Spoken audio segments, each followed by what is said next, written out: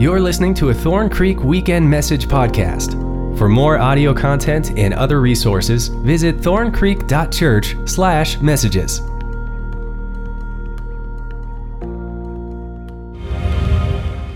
Psalm 126 says, "When the Lord restored the fortunes of Zion, we were like those who dreamed. Our mouths were filled with laughter, our tongues with songs of joy. Then it was said among the nations, the Lord has done great things for them. The Lord has done great things for us, and we are filled with joy. Restore our fortunes, Lord, like streams in the Negev. Listen to this, those who sow with tears will reap with songs of joy. Those who go out weeping, carrying seed to sow, will return with songs of joy, carrying sheaves with them." Glory to God. Isn't God good? He's so good. This is our God. This is our God. God's in the business of restoring. God's in the business of changing lives, and he's still at work. God's not in quarantine. He's not under a stay-at-home order. He is busy moving in the midst of this. He is transforming lives. This psalm we just read right here is known as a pilgrim psalm, and it reflects the struggle when those who were in Israel, when they were in Babylon, they were returning back to their home, and they were experiencing the joy of the God who restores. I love what it says, those who sow with tears will reap with songs of joy. Some of you have tears that you've come to church and maybe there's been some hard times. I want you to know God can restore. He can give you songs of joy. And the same one, some of you come in weeping, he can return with songs of joy. He can put a new song inside of your heart. Anybody need a new song? You need a new song? That's our God. He's the God who restores. That's what he does. This week my sister's in town from Ohio. Would you raise your hand over here? Krisha, that's my younger sister right there. So true story, when I came to know Jesus, I was 18 years old, and she came into my bedroom to tell me, like, what's wrong with you? I was the first one in my family to come to know Jesus. So she came to my bedroom to set me straight. And by the time she left, she had asked Jesus into her heart. And isn't that beautiful? So she's has beautiful children and married to a Navy doctor, and he's a good guy, Chris. Chris, if you're watching online, hello, and welcome to everyone who's watching online. So glad you've joined us. Thank you so much. My son rescued her, incidentally. We went whitewater rafting this last week and went to Clearwater. I think it's called Clearwater, Clear Creek, whatever it is. And it was a time in the boat. We said, everybody out, you can go for a little swim in the 45-degree temperature water. So they jumped out, and then Krisha had a hard time getting back in. And Josiah was in the back, and I saw him from a distance trying to pull her into the raft. But what he kept doing was he kept smashing her face against the raft. So there's like, and when they pull out. So eventually she got on the raft. God bless her. And it was a fun time. But I think, boy, that's what God does. God rescues us. Hopefully better than my son rescued my sister. But that's what he does. Nehemiah chapter 6. Hey, we're actually, let me get you up to date. Here's a Bible timeline. Here's where we're at. This is our last message in this series called Out of Exile. If you're just joining us, it's our last one. We're starting a super cool series next week. But the Bible timeline here, you can see where the exile is. Is that blue suitcase? Is that right? I'm colorblind. I think it's blue. Is it blue? Is it purple? Blue? All right. I'm just, I don't know if you know, I'm colorblind. So I feel really fortunate to pastor, an all-black church. I'm excited about that, guys. So, it's all good. But you see the patriarchs and everything, the timeline there. And the exile happened right before the New Testament. So right after the exile, there's 400 years of silence. But the exile is the time when Assyria got involved and Babylon got involved in the big one. They're both significant, but as a reminder, they were exiled because of their unfaithfulness to God, because of their disobedience to God. And God used this king named Nebuchadnezzar to exile them out of the promised land. And now they're living in Babylon, and they're there for many years, and eventually Persia takes over. And how many years were they here again? I forget how many years in exile. How many years, church? 70 years, that's right. Don't make me do all the work. 70 years. And there was a king that God stirred. What was his name? The king. Remember? King Cyrus, that's right. God stirred King Cyrus and spoke to him at night in a vision and told him, let my people go. He really is this is the Exodus 2.0. And God used Cyrus to let his people go. And they went back to Jerusalem after 70 years of being exiled because of their unfaithfulness. And when they go back, it's just kind of like a do-over. It's like, you know what? I'm going to do life differently. It's kind of like us with this pandemic. Does your walk with God look anything different from before the pandemic? Coming to church.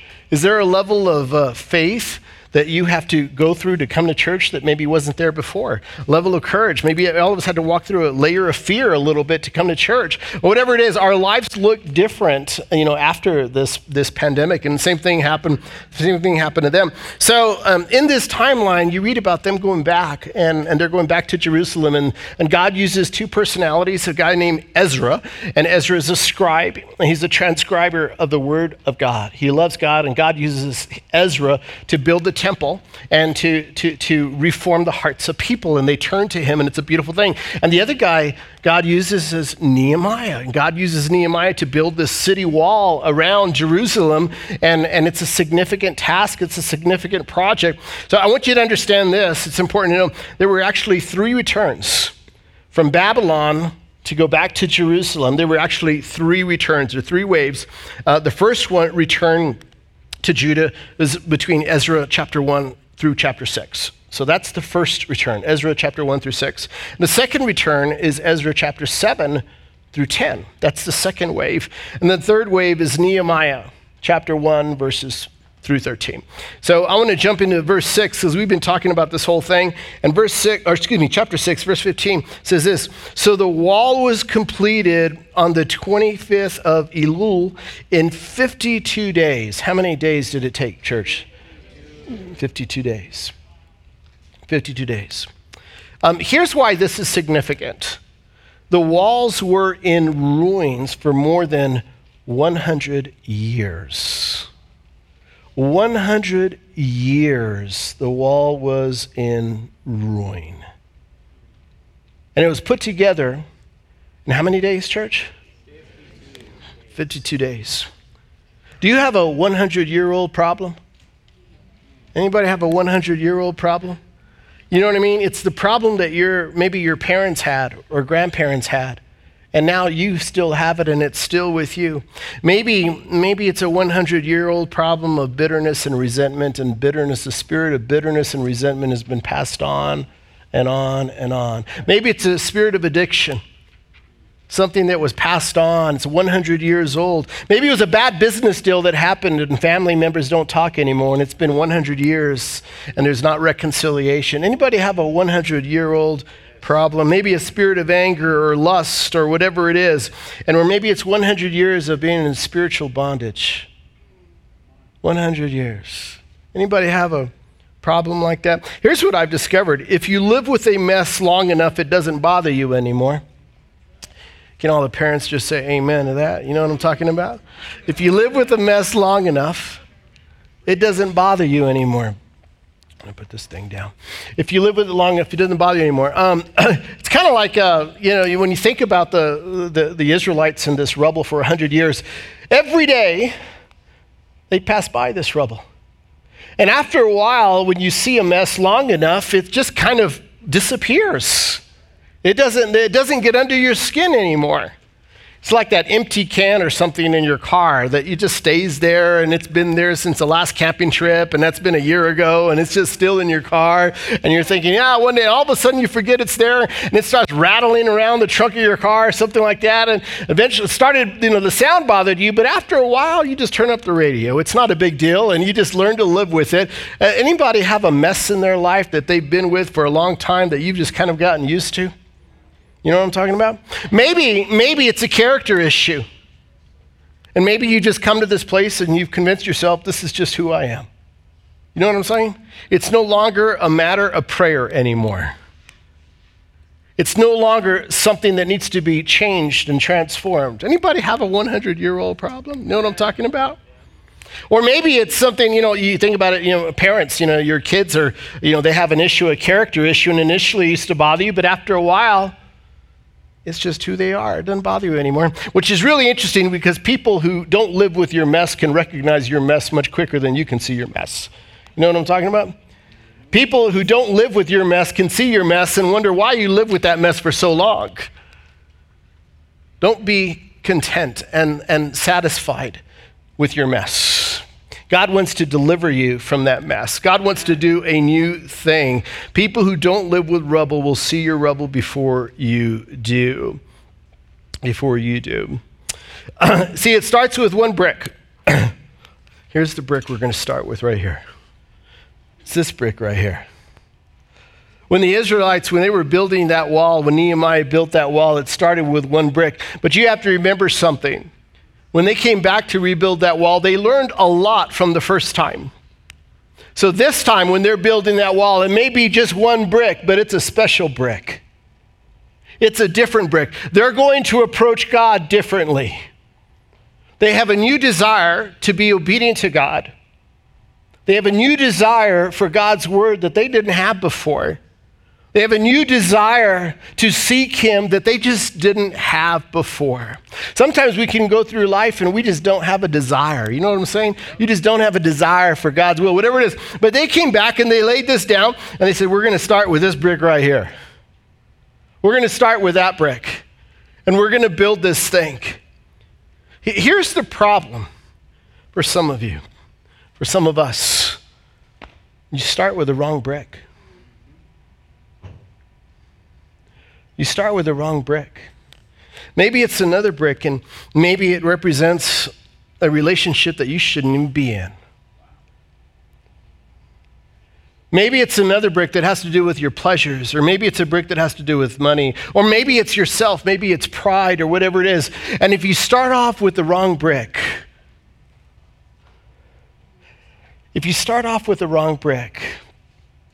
you will eventually discover you've started off with the wrong brick. You'll eventually discover it. You know how you'll discover it? When you start building the rest of your life on top of that. And the weight, that wrong brick will not be able to support the weight of everything else.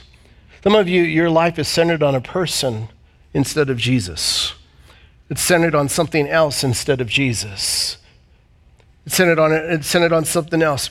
Here's the truth. Some of you have started with the wrong pattern, the wrong brick, but you have a second chance. Maybe it's been 100 years. Maybe it's been 30 years. Maybe it's 10 years, whatever it is, 20 years, 5 years, and you started off with the wrong brick. And let me just say this, you can't waste any more time. Get rid of that wrong brick and start building on the brick of Jesus Christ in your life. Build your life on Jesus Christ. 1 Peter chapter 2 says this, as you come to him, the living stone, rejected by humans, but chosen by God and precious to him, you also, like living stones, are being built up into a spiritual house to be a holy priesthood, offering spiritual sacrifices acceptable to God through Christ Jesus.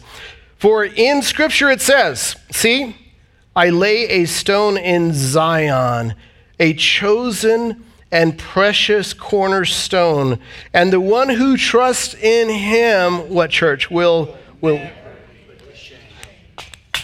He's talking about this brick right here.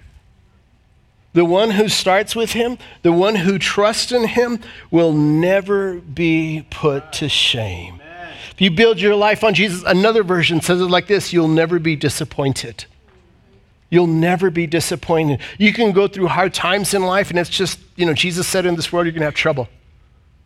He said that. You're going to have trouble in this world. But if you build your life on Jesus Christ, you can be confident that everything you go through, God is able to handle. God will see you through it. So you build your life on this brick right here. His name is Jesus. And you build your life on that brick right there. Incidentally, in Scripture, he's called the cornerstone. Here's a definition of cornerstone: a stone where two walls meet, which the entire structure is depending on. You hear that? So if you start with the wrong brick, if you want to be successful, if you want to have a great life, if you start with the wrong brick, it's not strong enough to support your life, your problems, everything you go through. When you build your life on Christ Jesus, you have to continually surrender to God's will.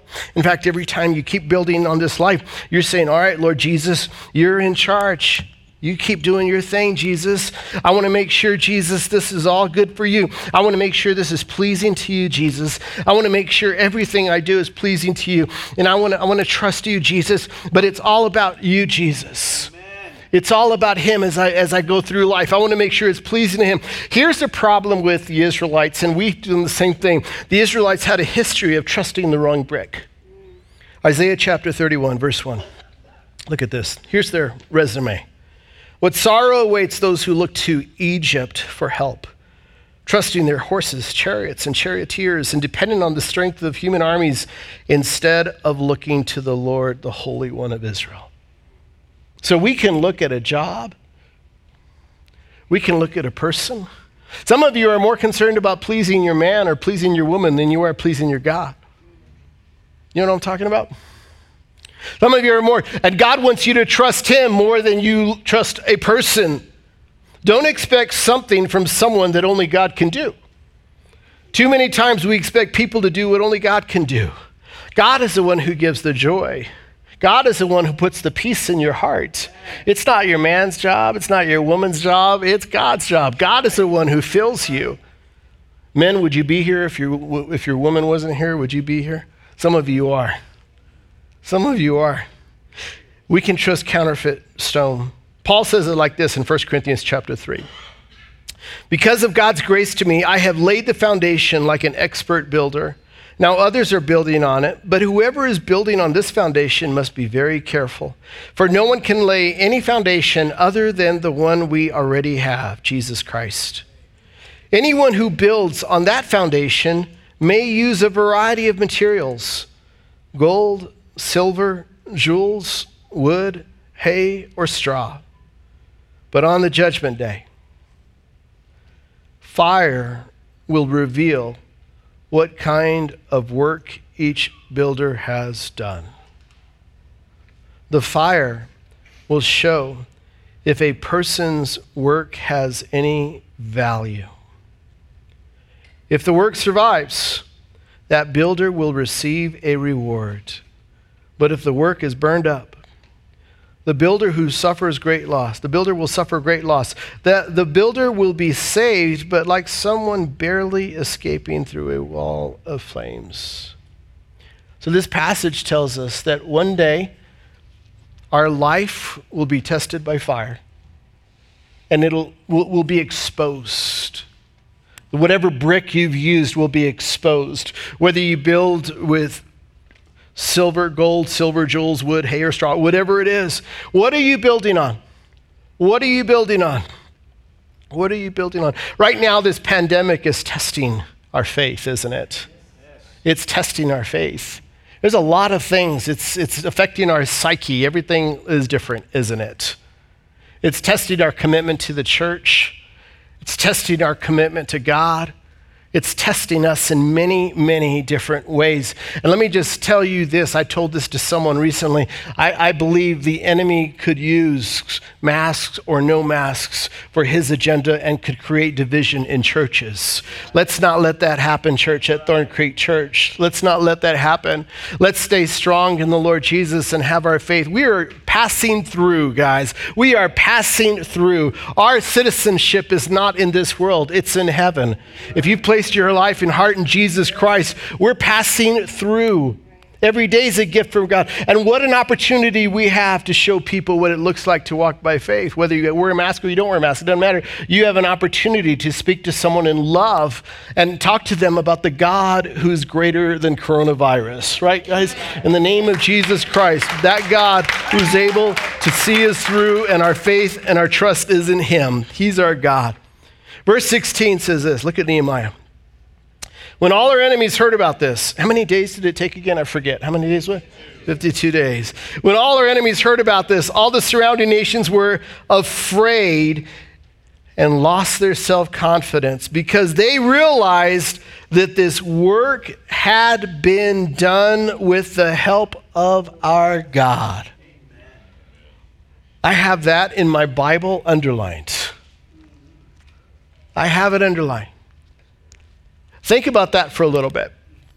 These are pagans, Gentiles, non-Jews, and they're watching Nehemiah and his old, they're watching them build this wall one brick at a time, and they're watching this thing, and they're saying it's been in rubble for 100 years.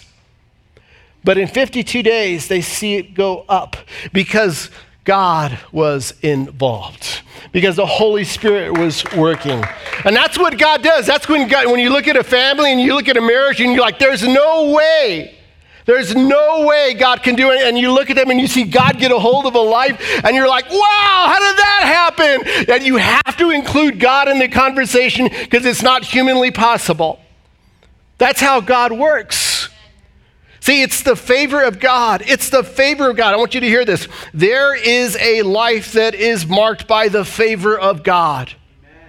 And when you're obedient and faithful to God, and you're saying, God, I'm going to do life your way, and I'm going to build the way you want me to build, God, and I'm going to do that.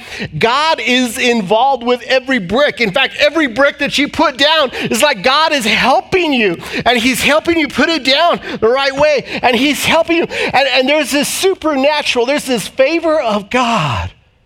When you don't walk with God, when Jesus is not the cornerstone of your life, life is hard. I've been there before. Everything takes work. You know what I'm talking about? It's that person who, like, everything bad happens to them and they throw out this little phrase and they say, it's just my luck. You know what I'm talking about? There is a life that is marked by the favor of God. And it doesn't have anything to do with how much money you make or what subdivision you live in or the square footage of your house. It doesn't have anything to do with that. It has to do with who's your cornerstone. It has to do with you surrendering everything in your life. And between every brick, you're just worshiping God. There's a favor of God that exists. There's an ease of life that exists. It's an ease of life. I see it all the time. Every time I go park and I go to Chipotle or something like that, and it's like there's this great parking spot right in the middle. I'm like, oh, look at God. He's so good. You know what I'm saying? Anybody recognize the favor of God? Do you see the favor of God over and over? Amen. He's so good. He's so good. And Scripture says, when those on the outside, remember the guy Sanballat and his crummy friends and Slick Willie and all those guys, when they saw what was happening, Scripture says they lost their confidence. All of a sudden they realized, you know what? We're not going up against humans. God is with them. God is with them. And some of you, I know you have difficult situations in your families. You just need to pray and pray and pray. God will hear your prayer. God can do miracles. God can change any life. God can work through anything. God has his hand on every brick. Psalm 127 says this, unless the Lord builds a house, the work of the builders is wasted. Unless the Lord protects a city, guarding it with sentries will do no good. It is useless for you to work so hard from early morning until late at night, anxiously working for food to eat, for God gives rest to his loved ones. You know what this verse tells me? These two verses tells me you can waste a lot of time and energy building an unblessed life. You can waste a lot of time and energy doing things that don't matter to God. You can waste a lot of time and energy doing things that have no eternal value.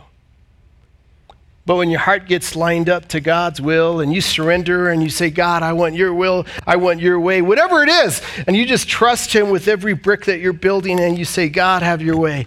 And you just keep doing it. All of a sudden, your time is used and it's more productive for the kingdom and it's beautiful. Nehemiah chapter 7 verse 1 says this, after the wall had been rebuilt and I had set the doors in place, this is the last thing, setting the doors was the last part of the project. The gatekeepers, the musicians, and the Levites were appointed. What just happened here? After the wall was done, 52 days, they set the doors, and now they have the gatekeepers. Those are guarding them. The musicians and the Levites. Well, what are they getting ready to do, guys? Worship. You see that? They're saying, okay, first thing we have to do after this thing is built, first thing, we need to worship our God now. Do you see the transformation? They learned something 70 years in Babylon, 70 years of living out the consequences of their mistakes, 70 years. But when they go back, they're like, okay, we're going to do it differently now. We're going to give ourselves to God, and we're going to build this thing. And as soon as it's done, what do? They worship God. They say, God, you are holy and you are righteous, and we worship you. We owe you everything. You're our life, our breath, everything we are. Our trust is in you. Even in this pandemic, our trust is in you, God. In Jesus' name. Why are you here at church today? We worship our God. You know, when you worship hard, you don't even look at your watch. Where's the band? Let them come back up here again. Let's do this again. You just say, God, I need you. This is the best part of my week.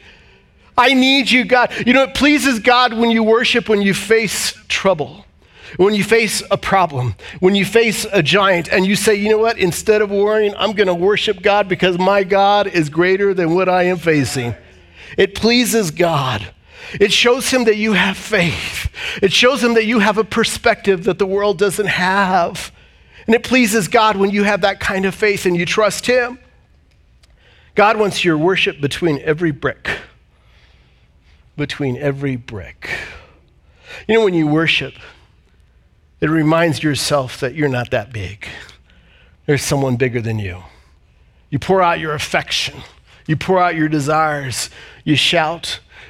You sing, even though you can't sing, you sing, and you shout it out as loud as you can, and you don't care who sees you, who hears you singing. You know you can't sing, but God hears you, and God thinks you can sing amazing, not just your mama, but God thinks you can, and it pleases God when you say, God, I worship you. Pleasing him with all of your heart right here. I can't sing. I know I can't. That's why we're looking at Riley. That's why we're doing that, because I can't sing. That's the power of worship.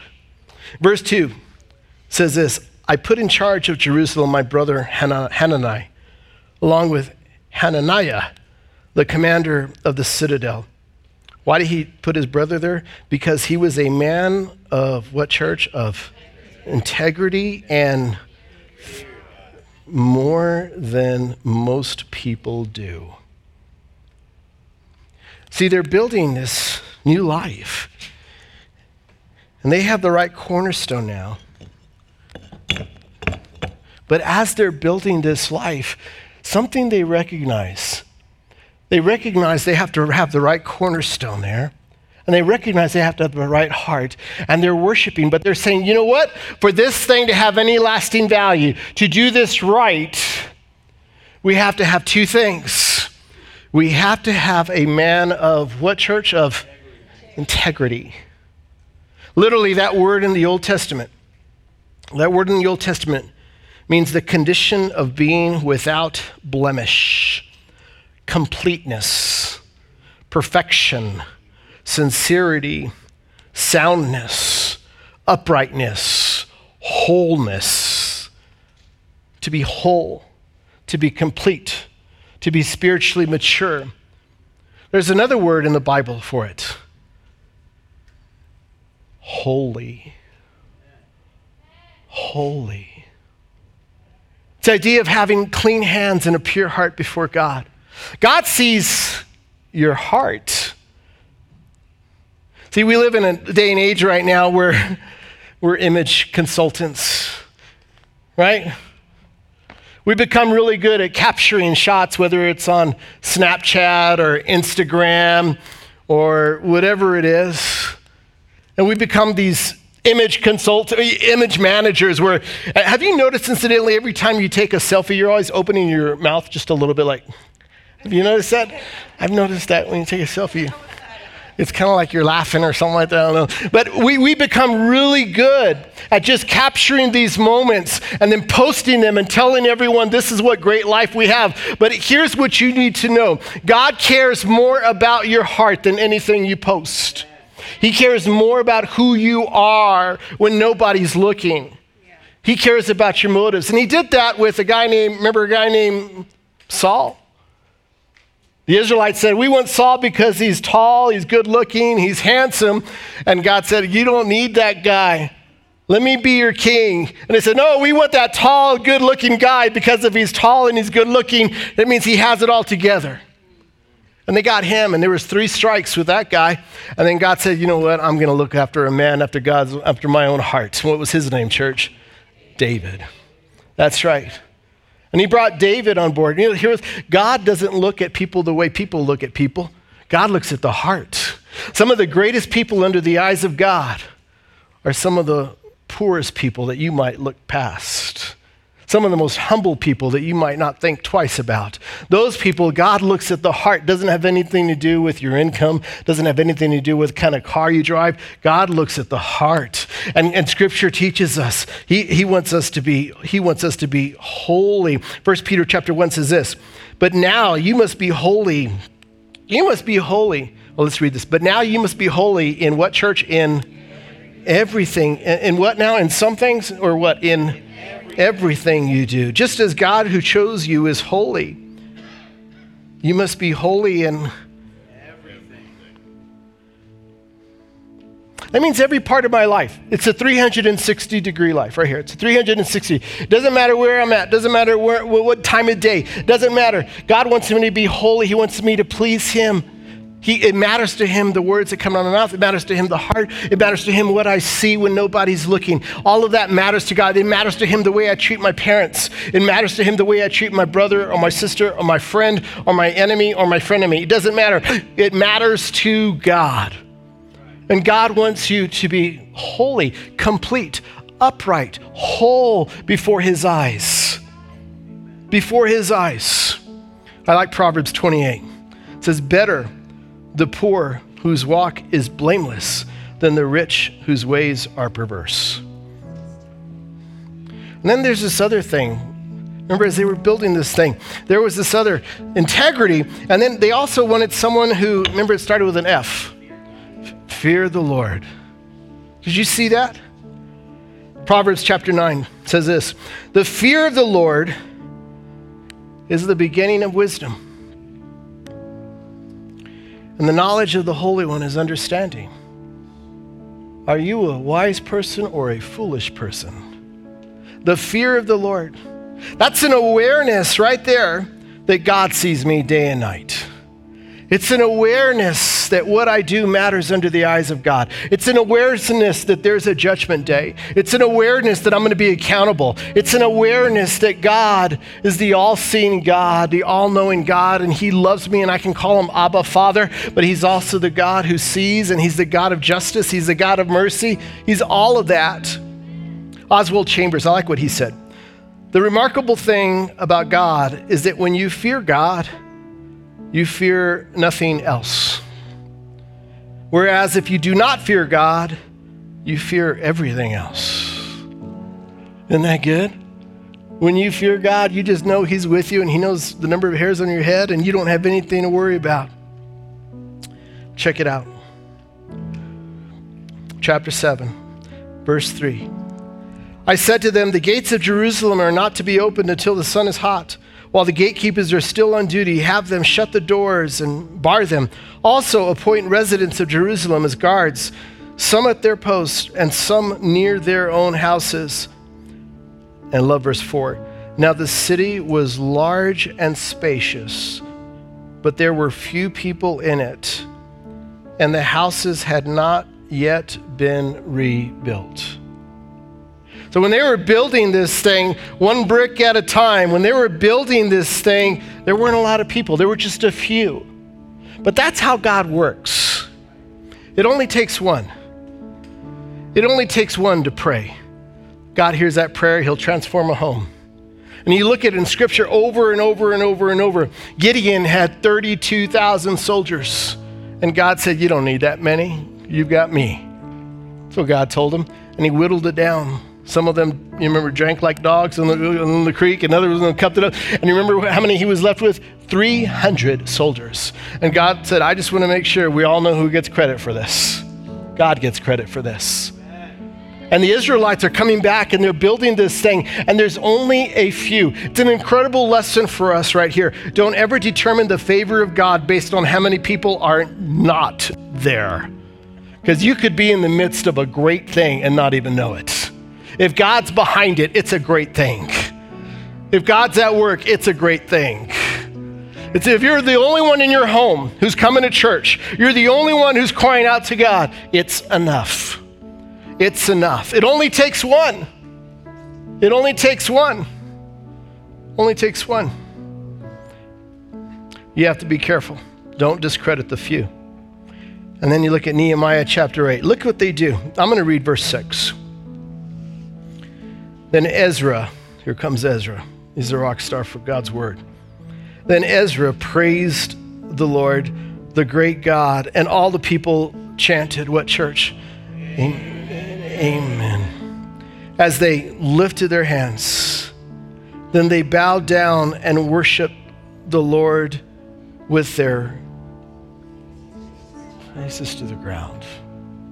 See, as they were building this thing, and they were doing it brick by brick, and it just kept going up higher and higher, and they kept building this thing brick by brick, and when it was done, they said, all right, now we worship him. And they stood up for the reading of God's word. They worshiped their hearts out. See, they had their priorities in line. Their life right here after Babylon was very different from their life before Babylon. Very different. God wants to do a new thing inside of you. God wants to change you. God wants to transform you. Maybe you started off with the wrong brick. And I want you to hear this. Stop wasting time. You've already wasted enough years with that wrong brick. God can take that wrong brick and build your life on Jesus Christ. It's not too late. It's not too late. It's not too late. The devil's already robbed enough years of your life. Don't let him rob anymore. It's not too late. God can do a miraculous thing in your life. You let him have his way, surrender to his will, and Jesus Christ will work everything out for his glory. For his glory. He can do that. He'll work everything out for his glory. That's your God. That's your God. That's your God. Woo! That's your God. That's what I'm talking about. That's what he does. Your life is mixed up in the life of Jesus. He'll see you through whatever you go through. You can trust him. He'll never disappoint you. Even in the midst of a pandemic, God's bigger than it, right, guys? Here's what I want to do. Some of you, maybe you came to church. Maybe you're here. Or maybe you're online watching right now. Maybe God's stirring your heart. If you sense something happening inside of your heart, I want you to know that's the Holy Spirit stirring your heart. And he wants you to get right with him. You have an opportunity right now to turn to the Lord. Every day is a gift. This is a good time to turn to the Lord. This is a good time to turn to the Lord. You turn to him now while you have breath, because it's the gift of God that gives you breath, right? Every day is a blessing. Every day is a blessing. So while you have breath, while the grace of God is covering you, turn to God now. Turn to Jesus Christ now and build every brick that you put in your life. Surrender first to the Lord and say, God, are you pleased with this? God, are you good with this? And the prayer is this: the favor of God is on your life in such a way that people who don't go to church look at your life and say, wow, God surely is with them. Look at everything that has happened. Well, let's pray. God, we worship you. I know it pleases you, God, when we worship you. Thank you for your grace and your love and your mercy. Would you just continue to have your way? If you're ready to ask Jesus into your life, would you say this? Say, Jesus, come into my heart. Be my Lord and Savior. I've been building my life on the wrong cornerstone. It's a counterfeit cornerstone. But right now, I choose you, Jesus. I want to start over. I want to do it the right way. I ask you, Jesus, to forgive me for my sins. Be my Lord and be my Savior. Others of you might need to say this prayer: God, make me holy. Ooh. Make me holy, God. Holy Spirit, fill me. Maybe that's your prayer. Ask him, Holy Spirit, fill me. Holy Spirit, touch me. Holy Spirit, touch my tongue, because things come out of my mouth that aren't pleasing to you. Touch my heart, because my heart is full of resentment and lust and anger. Touch my mind, because I think of unclean things and my thoughts are not pure. Touch my mind, God. Do a work inside of me. Transform me, God. God, we worship you. There's no place we'd rather be. It's in Jesus' name we pray. Amen. Each year, thousands of Thorn Creek Church messages are downloaded for free. This ministry is generously supported by Thorn Creek Church members and listeners like you. If you'd like to support this ministry, please consider making a tax-deductible donation by visiting thorncreek.church/give.